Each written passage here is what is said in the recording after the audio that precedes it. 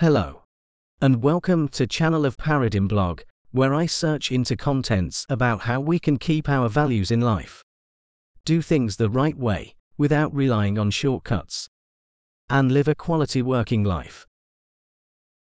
First file of contents deals with basics of leadership, and we are in its third chapter entitled Necessities for a Leader. This video delves into an importance of a mission.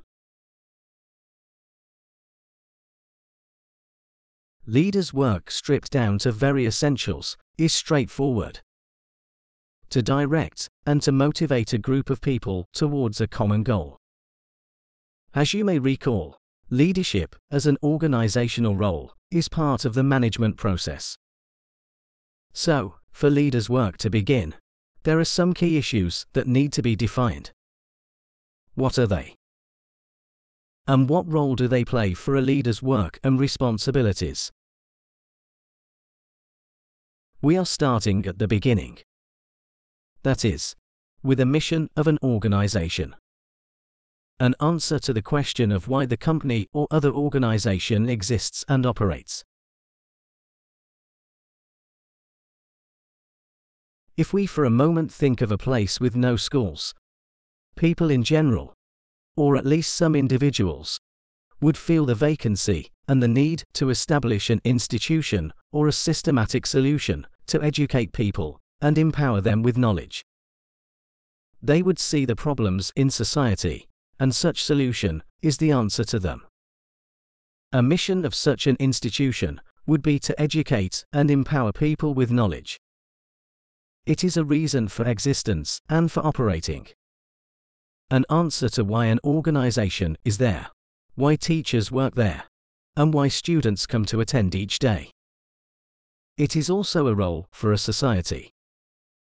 Educated people will do more, create more, live better lives, and create a better world by and large.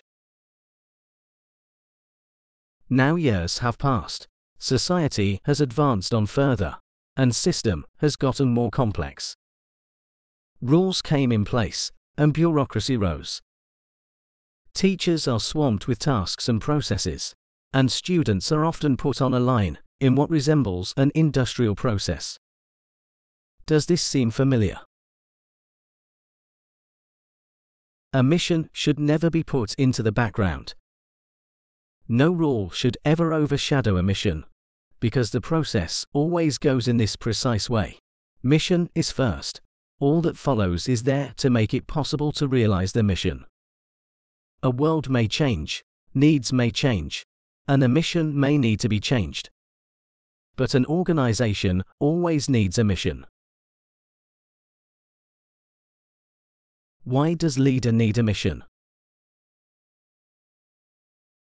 What is the use for organizational mission statement?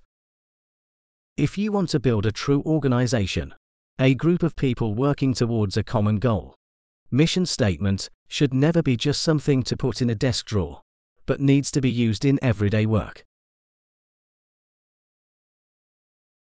In a traditional autocratic system, it is often a leader who decides what is right or wrong, what is appropriate or inappropriate, what is punished, and what encouraged. An individual's perceptions and reactions can vary, and it can be confusing to followers. It is something that can be a big reason for reluctance to be highly engaged in processes.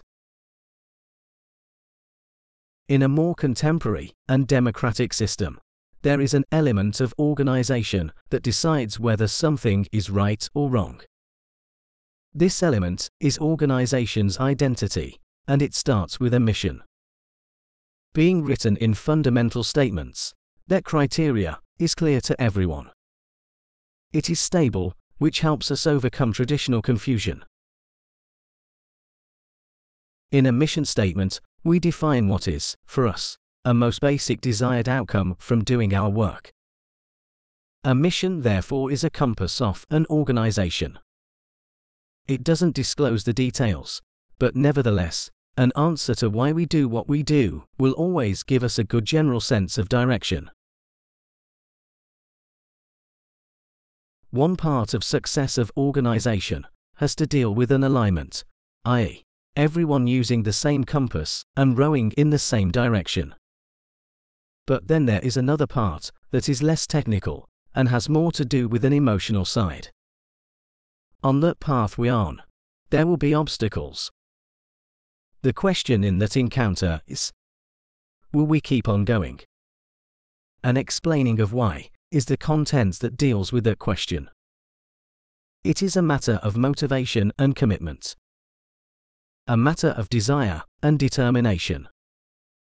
Of putting the extra efforts when they are needed to overcome an obstacle. Pieces need to come together for this to work. A defined mission needs to be the core, that is common, and that everyone can relate to and feels for. It needs to be well communicated throughout entire organization.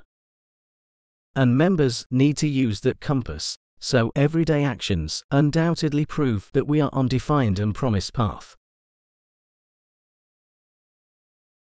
Who do we hire, and who do we work with? It goes somewhat like this. If two persons are too different in where they see a purpose of work, they can keep on trying for about 100 years, and will probably just remain in with ever-conflicting ideas and solutions. When we talk about diversity in modern organizations, this talk is never about a feeling of a mission and core values. Having a common sense regarding this matter should always be the first and most important determinant in choosing people to work with. If an organization is a group of people working towards a common goal, then leaders' job is to join together a group of such people that want the same thing. This may often be a hard task, but is one of essential responsibilities of contemporary leaders. An organization needs a leader to build several factors or institutions that will foster its functioning. Two of those are a created clarity about a common mission and a selection of a compatible group of people. A professionally led organization has a mission in its center.